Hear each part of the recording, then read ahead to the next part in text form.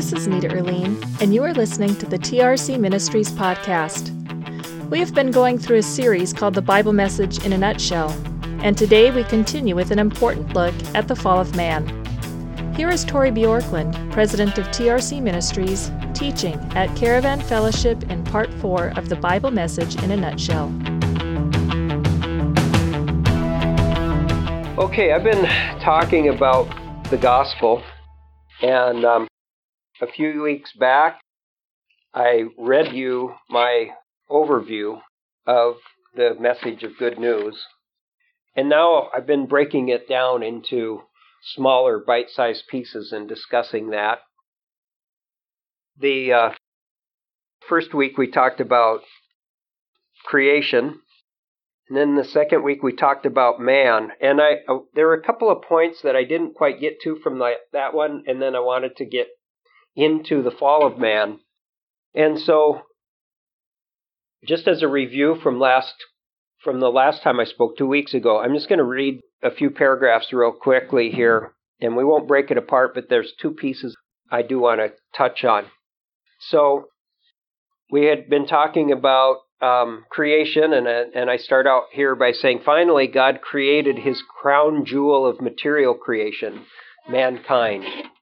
In man, he placed a special kind of life, spiritual life, just like that of the other spiritual beings, the angels and himself. This life was never ceasing and immaterial. It was the same substance of reality that existed prior to matter. It was substantial because it occupies our body, but was non-material and could not be physically observed, except as it influences physical matter in which it dwells. Man was, and is, non-material, yet personal. You only have to see a dead body to know that the body is not what makes us personal, only what makes us physically present. Once the spirit leaves, the body ceases to be personal, and it is only material. One of the most significant characteristics of a spiritual being is the ability to create. Spiritual beings create through the use of their will. They choose to bring into existence that which is within their power to create. God is the only being with unlimited power and therefore unlimited potential for creation. Yet men and angels can significantly create through thought, imagination, and will by using the physical and spiritual existence provided to them by God. So this statement is an important one. Along with creativity comes the ability to act morally. So, with will comes morality. All spiritual beings, including man, are moral beings. So, we find the initial moral instruction in Genesis chapter 2, 16 and 17. We won't spend the time to go there, but you might remember that's where God, after having created Adam, he told him that he could eat from any vegetable on the earth. Vegetables had been given, plant life had been given to feed the animals and to feed man, and that he could eat from any fruit of any tree in the garden except the tree of the knowledge of good and evil. And this is a moral choice that was placed before Adam and shows that he had moral option.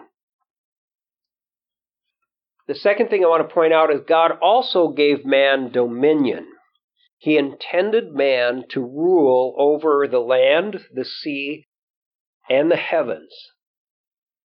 He was made as a steward, a husbandman, if you will, over the rest of creation. And we find that in Genesis 1, 26 through 28. That's where you find God first saying, let us make man in our own image and let him rule over this. And he explicitly talks about the animals and the whole earth and the heavens. And then after having made man, he tells him to be fruitful and multiply and to exercise dominion over, and he lists the animals in the air, animals in the sea, animals that creep on the land. He mentions the earth, and he mentions the heavens. And so this was part of what God intended. So I went through my assertions there that man, and one of those I wanted to mention today is that he is moral, having the ability to evaluate right and wrong and to choose based on his will. It's also, by the way, I wanted to mention that under the fact that we are creative, we have creative powers, the results of our choices represent our will, and I said that last week, but what I didn't say is that our will can be virtuous or depraved. That mankind was created that way. And then that God intended man to rule, to use his creative powers to exercise dominion over creation. So, now we move into the fall of man. The original bodies of mankind were created and intended to exist materially as long as our spirit exists. Mankind was intended to unceasingly exist physically. However, something happened to make that impossible. In the habitat created for mankind, God placed the means for the continual sustenance of an everlasting body. What was that means? The tree of life. Genesis 2:9. He made man as a moral being and gave him the opportunity to act morally. Man had the opportunity to be virtuous or depraved, morally pure or morally corrupt, by continually acting in obedience to God or by disobeying God. This opportunity came by way of another tree, the tree of the knowledge of good and evil, also found in Genesis 2:9. He commanded mankind to never eat the fruit from the tree of the knowledge of good and evil, and sternly warned him that if he did, he would surely die. Genesis 2:16 and 17. So I want to pick that apart a little bit. Man was created with the ability to live forever in our material body. Now, not everybody believes that. But something changed, and this is my assertion, that something changed, and our bodies today are not what they were when we were first created. But it's not only that. What we find is that man had access and permission to use the tree of life. We find this in Genesis 2:9. And you might remember after the fall, when God drove man out of the garden, what was the reason for that? To keep them away from the tree of life. Why was that? He wanted to redeem us, and we find in Peter that there will be a new creation of the heavens and the earth. The heavens and the earth will be recreated. We find in the teachings of Jesus and the teachings of Paul that we will receive a new body that will be a real body, but it will be suited to be in existence forever and ever, unceasing. And we will once again, we find in Revelation chapter 2:7 or chapter 22, that we will once again have access to the tree of life. So man had access to the tree of life. Man will be given a new body that is intended to exist forever. We find that in 1 Corinthians 15:52. And man will again have access to the tree of life. When we see the teachings of the judgment of man after their death, so it is appointed to man to die once, and then comes judgment. And as we look through the scriptures, what we find is even those who are spiritually dead, their spirit exists. It's not clear to me, honestly, exactly what it means when hell and death are cast into the second death. I'm not exactly sure what all of that means, and if that means that they are unceasing after that or not.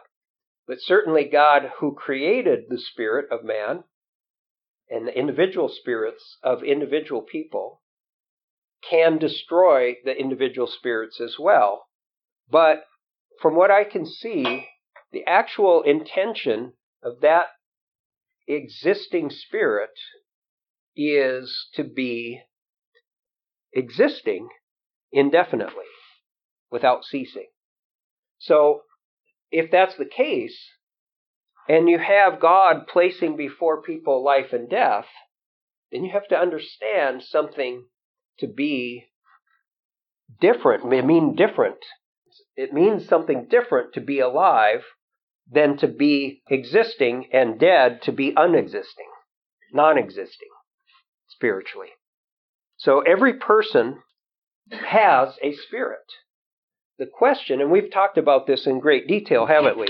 The question of spiritual life is the same question of any life, which is the term that we use is teleonomy. And what is that? It's the functioning in the way it was intended to function of utilizing, technically the scientists refer to as goal-directed, but functionality. And that we see things like metabolism and things like that in physical life actually functioning the way it was intended to function. So spiritual death doesn't mean that the spirit doesn't exist. It means that the spirit is not actually functioning the way it was intended to function. It can't take in the presence of God. It can't utilize the Spirit of God. It can't digest, if you will, the food of God and drink the water of God any more than a cadaver can utilize the oxygen around it, eat the food, or digest the food given to it. Or, you can pump water into the stomach of a cadaver and it will not do it any good. And that is what spiritual death is. It's not the same as being unexisting or non-existent. So man was created with the ability to live forever in our material body. But I also want to say that man was created as a moral being, having the ability to evaluate right and wrong and to choose based on his will. We just mentioned that earlier. And the third assertion in my previous paragraph was that man became mortal as a result of the fall. Mortality is the curse of Adam, not hell. So I want to read some of the verses there that I have for that. So let's just take a quick look at Genesis 3:19. This will all hopefully be very familiar to us. I'm going to say, let's start at verse 17 because there's a cause and effect here that we need to be aware of. So verse 17 of Genesis chapter 3, God is speaking and he says to Adam, "Because you have listened to the voice of your wife and have eaten from the tree about which I commanded you, saying you shall not eat from it." And now because of that, he pronounces some curses. And he says, "Cursed is the ground because of you. In toil you shall eat of it all the days of your life. Both thorns and thistles it shall grow for you, and you shall eat the plants of the field. By the sweat of your face," and this is verse 19, "by the sweat of your face you shall eat bread, till you return to the ground, because from it you were taken, for you are dust, and to dust you shall return." So this is the pronouncement of God as a result of the sin of Adam. Mortality is the curse of Adam. Let's take a look at Romans chapter 5. One of the more, in my opinion, more misunderstood passages. Romans chapter 5. And let's take a look at verse 12. "Therefore, just as through one man sin entered into the world, and death through sin, so death spread to all men because all sinned." Now, this whole passage, the rest of chapter 5 pretty much, is really where we need to have that discussion of what it means to be spiritually dead and so forth. That's not going to be my point right now, and so I'm going to avoid it for today, but we will talk about it soon. But the thing that I want to point out is death here, and he goes on to explain it. For example, verse 13 and 14, he talks about that until the law, sin was in the world, but then he's speaking here as a man who really understood the concepts of law. It's not imputed when there's no law. But look, everybody died from Adam until Moses. That's his assertion in verse 14. Even those who hadn't sinned in the likeness of Adam. And his assertion here is that people were dying because Adam sinned. They became mortal because Adam sinned. And yes, today, at the day that Paul was writing here, the law existed and people understood the law, understood, as he says in the next chapter, the wages of sin is death. But prior to Moses, people were still dying, even though none of that was known. And even though sin is not imputed without the law, they were dying. And so that is what Paul is asserting and referring to. Everybody was aware of that. People physically died. So man became mortal as a result of the fall. And that was part of the curse that God spoke to Adam. I want to read on and we'll get into a little bit more of this in detail. Man did eat from this forbidden fruit and as a result became morally corrupted. This changed everything. God put into place his previously conceived plan B. It was not his intention for man to disobey, and yet he planned for it and did not take him by surprise. God removed access to the tree of life, and his physical creation was modified, and the nature of physical reality changed. It was at this time that the law of entropy was instituted. This is, I think, made clear by that curse. Because you have done this, this will happen. And at that point, everything was temporary, became temporary. And including the body of everything physical became temporary. The result is that we are no longer going to exist forever in this physical body. It, along with all other material things, will decay and cease to exist as an entity. And eventually, all that we know of this world and this physical universe will be destroyed and recreated once again without entropy. So just a word about entropy. What is entropy? Somebody know what the second law of thermodynamics states? Things tend toward not being organized, chaos and disorganization. Okay? And that is a physical law, and it's observed on a very regular basis. And what that looks like is things age and decay. They become less and less organized. And it's one of the most difficult things for materialists to explain in terms of how anything came to be. Because for anything to come to be, even if you have the given requisite base materials, which they can't explain where they came from, but even if you give that, for those base materials to become more organized into beings such as mankind, you have to reverse entropy or apply something outside. But anyway, we find that everything becomes more and more run down over time. And God's going to rectify that. According to Peter in 2 Peter 3:10 through 13, that heavens and the earth will be destroyed. And we'll talk about that here in a minute. So, here's my assertions that I gave. Adam and Eve sinned by eating the forbidden fruit. This was sin and morally corrupted them. They were no longer virtuous or even innocent. Now, what's the difference between virtuous and innocent?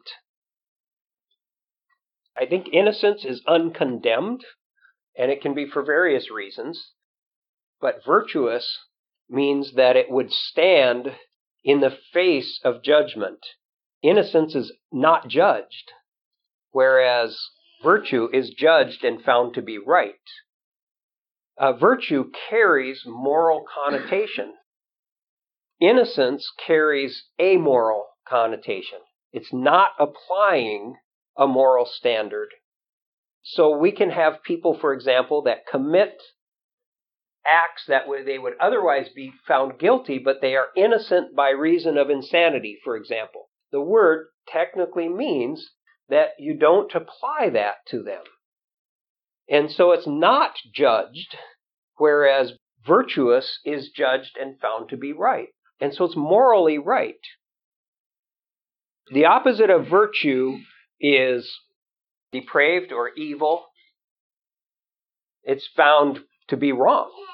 Now, I use the word here, I'll talk about it here in just a minute, corruption, and partly because it's a good word, and the Bible uses it also. But I want to just say that they were no longer virtuous or even innocent. When man became corrupt, the rest of creation was also corrupted. Here's what corruption means. Now, there's several, like any word, if you look it up in a dictionary, you'll find multiple meanings, right? But if you read all of the meanings, you kind of get the gist of the word, and how it applies in different situations are those specific meanings. One of those meanings of corruption is to alter from the original or correct form of or version. So if you alter or from the original or correct form, it is corrupted. And mankind, when Adam sinned, became corrupt. Man was altered from the original form and from the original and correct form. And it means to not be pure, right? When we say something is corrupt, it's not pure also. And so the concept here of sin was moral corruption. It's a deviation from the correct moral form, which is virtuous or righteous. So when man became corrupt, the rest of creation was also corrupted. And how did that happen? Well, some of this we know and some of it we don't. So let me say this much. Because the capstone and ruler of creation.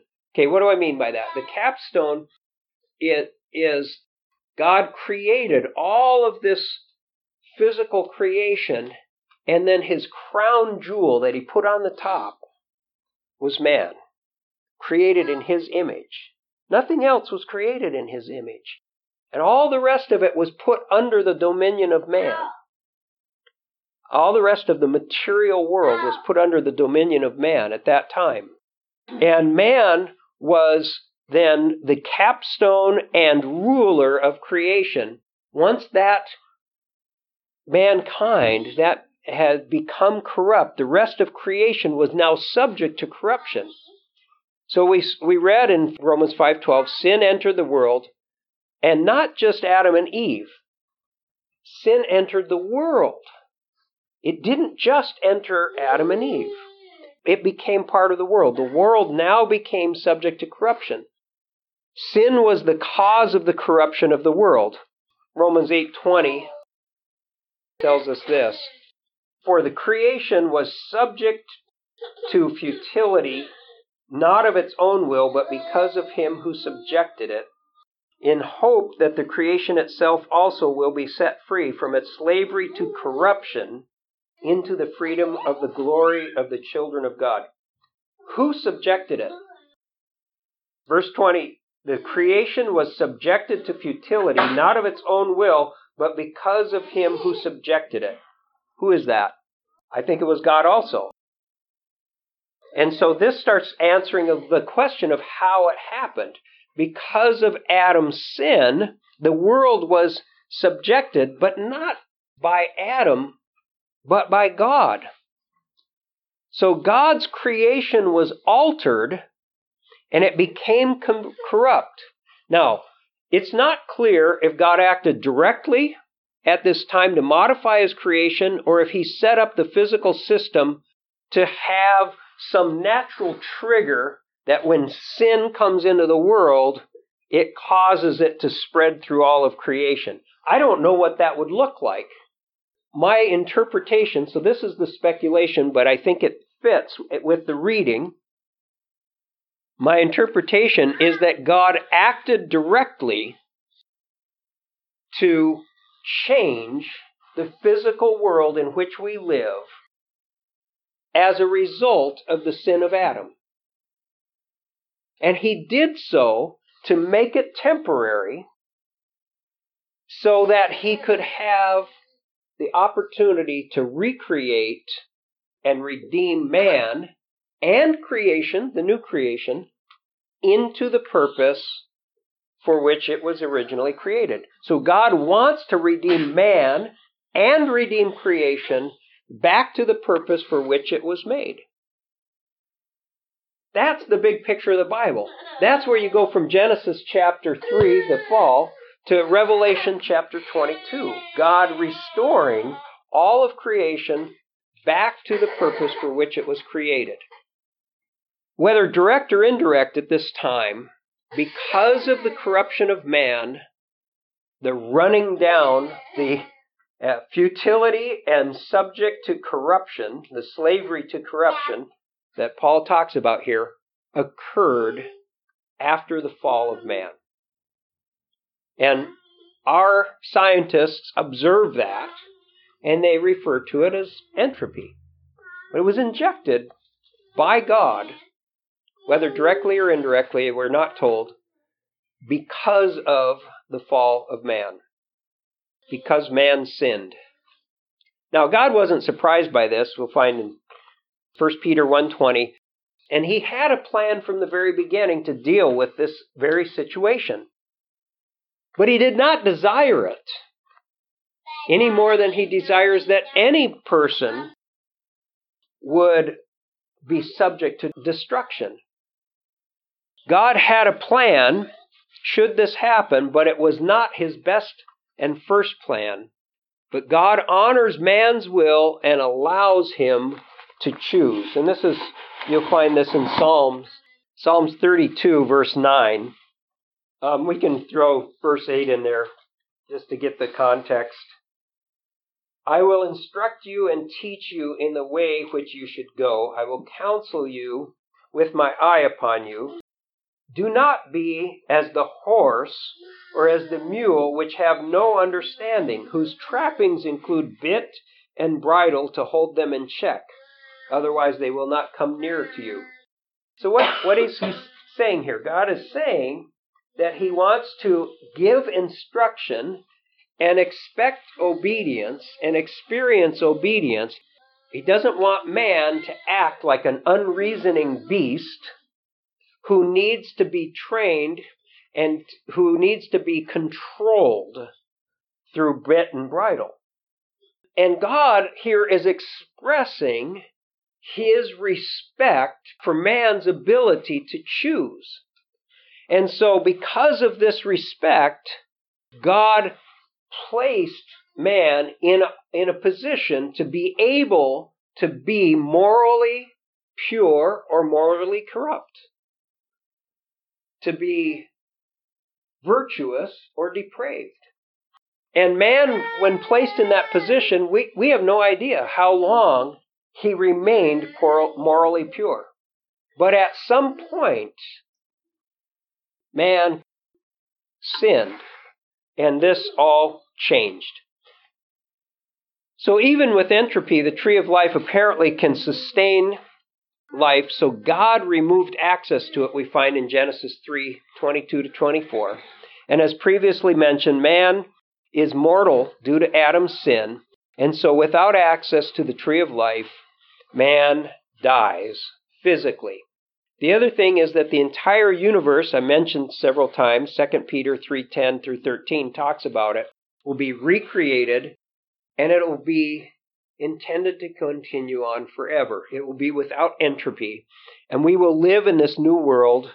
Now, interestingly, Revelation 22:5, and we'll just read that and end with that. Revelation 22:5 says this: There shall no longer be any night. They shall not have need of the light of a lamp, nor the light of the sun, because the Lord God shall illumine them, and they shall reign forever and ever. You know, we think, and we're taught in schools today, that the source of light is stars, right? All light comes from stars. Some of it's reflected, you know. The moon's not a source of light, right? Everybody knows that. It just reflects the nearest star's light. Not true. The source of light was God. God is the source of light. And He created it as a substance that operates in this physical world. When He recreates the new universe, the new heavens and the new earth, He's going to do it without, I don't know if you could call them artificial sources of light, call it subsequent sources of light, sources that get their source from something else. He's just going to be the source of light. Whatever that means, I don't think that it's entirely metaphorical. I think it is actual. We will live in a universe with heavens and earth that will not be like this one, but will be like what God's original intent was for us to live in. And we will experience physical presence and everlasting existence. Today, we think of those things as two separate things, right?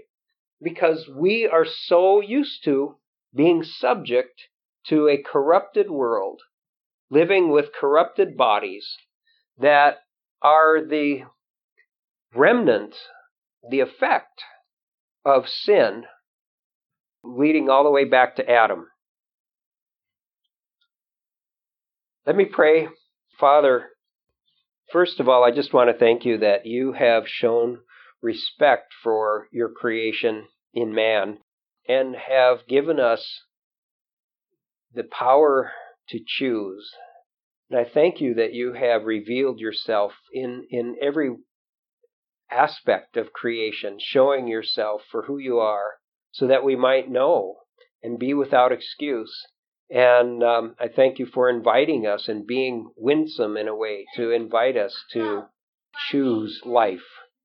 Thank you for the remedy that you have provided because of the fall that mankind experienced through our father Adam. And I thank you that you have prepared for us a way for us to be with you throughout the rest of eternity. And I thank you for that. And just pray that you will help us to understand how we can take this and be motivated by it, inspired by it, to grab hold of you and to get our life from you. And ask it in Jesus' name. Amen. Thank you for joining us today. Our vision is to see individuals fulfill their calling under the authority of the church, using the resources of the kingdom of God. If you enjoyed the podcast and want to hear more messages by Tori Bjorklund, make sure to subscribe. And for more information on TRC Ministries or to contact us, visit our website at www.regenerationcenter.org.